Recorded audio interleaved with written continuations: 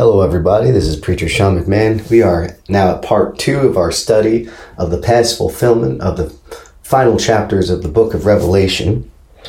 In the previous installment, we established that the great white throne judgment prophecy was synonymous with the destruction of the heavens and the earth prophecies in the Old Testament and referenced by Christ and the epistle writers.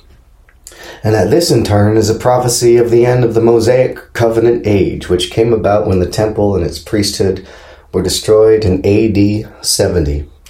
So this brings us to the next part of Pastor Bob Pete's question, because YouTuber Pastor Bob Pete had a question about my original video, Full Preterist Eschatology 101. So that's what's been the inspiration behind this study on Revelation.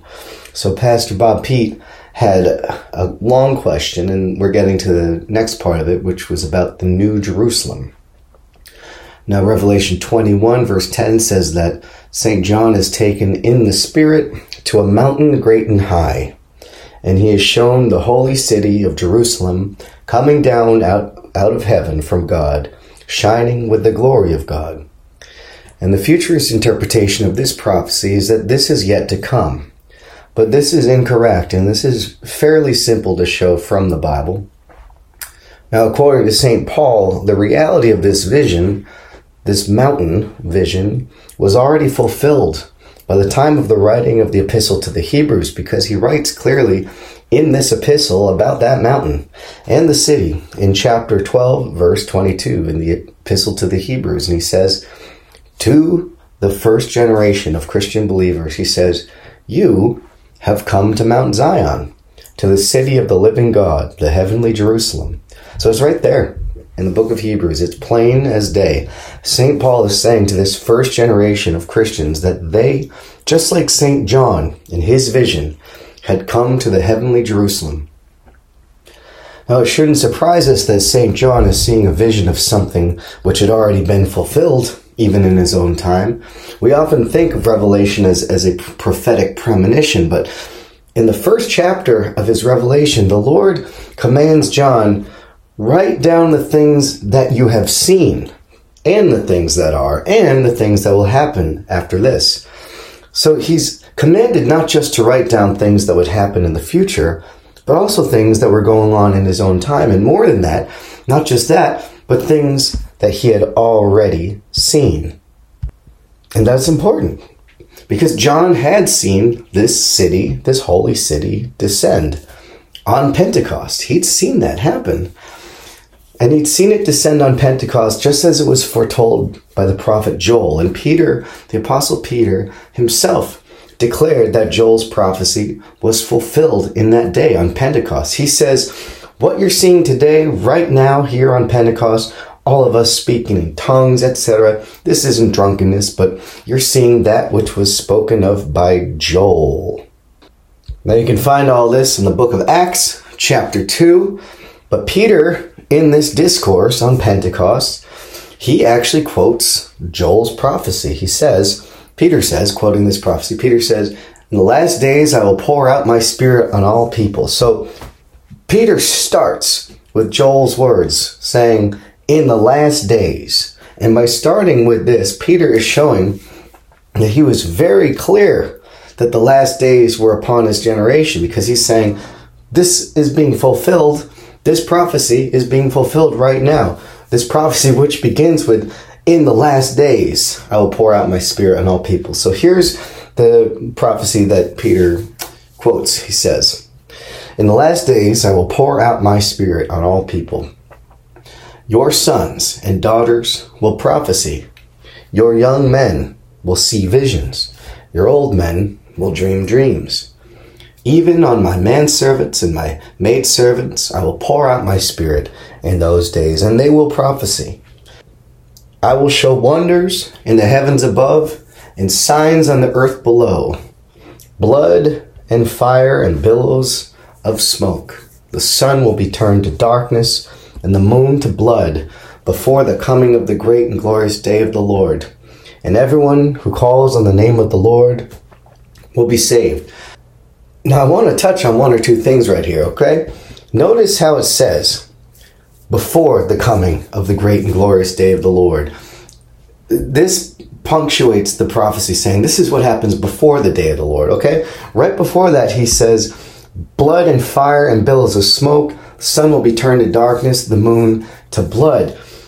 This is a prophecy that Peter said was fulfilled on this day, okay? So it's established. This is stuff that happens before the day of the Lord, okay? But we're accustomed to thinking that blood and fire, billows of smoke, sun will be turned to darkness, moon turned to blood. People are often taught that this happens on the day of the Lord, right? When the world ends is what they're taught.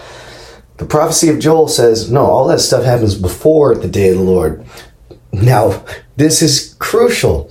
Peter says that this prophecy is fulfilled in his day, in Pentecost. That means the sun already was turned to darkness, the moon to blood, right?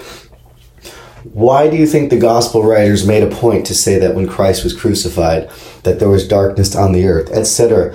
We have to read some of these prophecies into that account because these apostles were writing all these things for a reason, to show that these prophecies were fulfilled. So I wanted to touch on that point because you have to accept Peter at his word. He cited this prophecy with the preface, this is being fulfilled today, okay?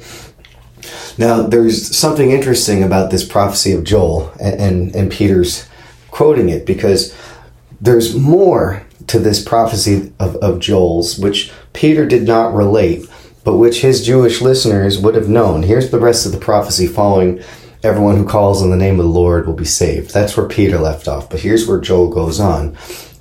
For on Mount Zion and in Jerusalem there will be deliverance, as the Lord has promised, among the remnant called by the Lord. Okay? That's the rest of Joel's prophecy, but in the place of these words, which Peter's listeners would have expected to hear next, Peter spoke instead of Jesus. Of Jesus. And this is on purpose. And I'll get to that in a moment. But first, let's look at what Peter says about Jesus here. He says, Men of Israel, listen to this message. Jesus of Nazareth was a man certified by God to you by miracles, wonders, and signs, which God did among you through him, as you yourselves know. So he speaks of Christ's miracles, wonders, and signs. Why? To correspond to Joel's prophecy just quoted, where Joel said, I will show wonders in the heavens above and signs on the earth below. So Peter is saying Christ's wonders and signs had already fulfilled Joel's prophecy. This is more proof Peter taught that the last days of Joel were present in his day. Now back to why Peter substituted the preaching of Jesus with Joel's words about Zion and Jerusalem. Isn't that interesting? Why did he do that? Now, the church is called the bride of Christ. No one argues with that. So I will draw your attention to 2 Corinthians chapter 11, verse 2, okay? Where Paul says, I am jealous over you. I'm jealous over you. That's the Corinthian church. He says, I am jealous over you, Corinthian church, with godly jealousy. For I have espoused you to one husband, that I may present you as a chaste virgin to Christ.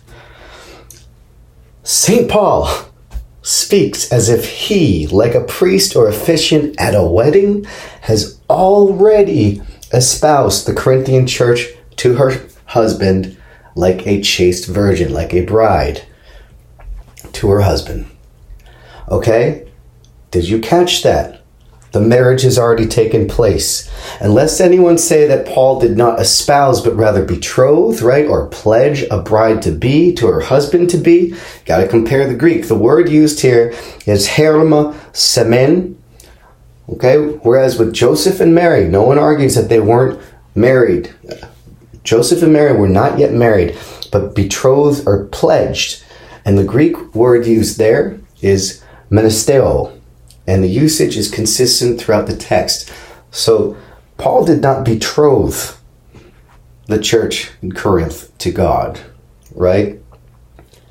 He espoused them. He married them like a priest. He married them together. He espoused them together. Doesn't say like a bride to be with a husband to be. It says, I espoused you to one husband, okay? Now, by the way, lest anyone think that I or even St. Paul claimed that he was the one who joined together the church in Christ, right? Christ himself shows that only God presides over a marriage.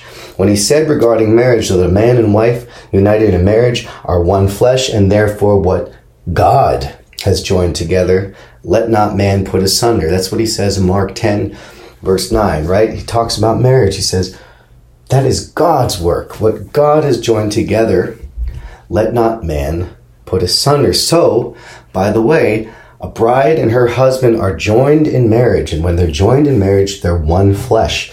They are one body. So, bearing that in mind, recall that Revelation describes the New Jerusalem, who we know to be the church, descending like a bride. Okay?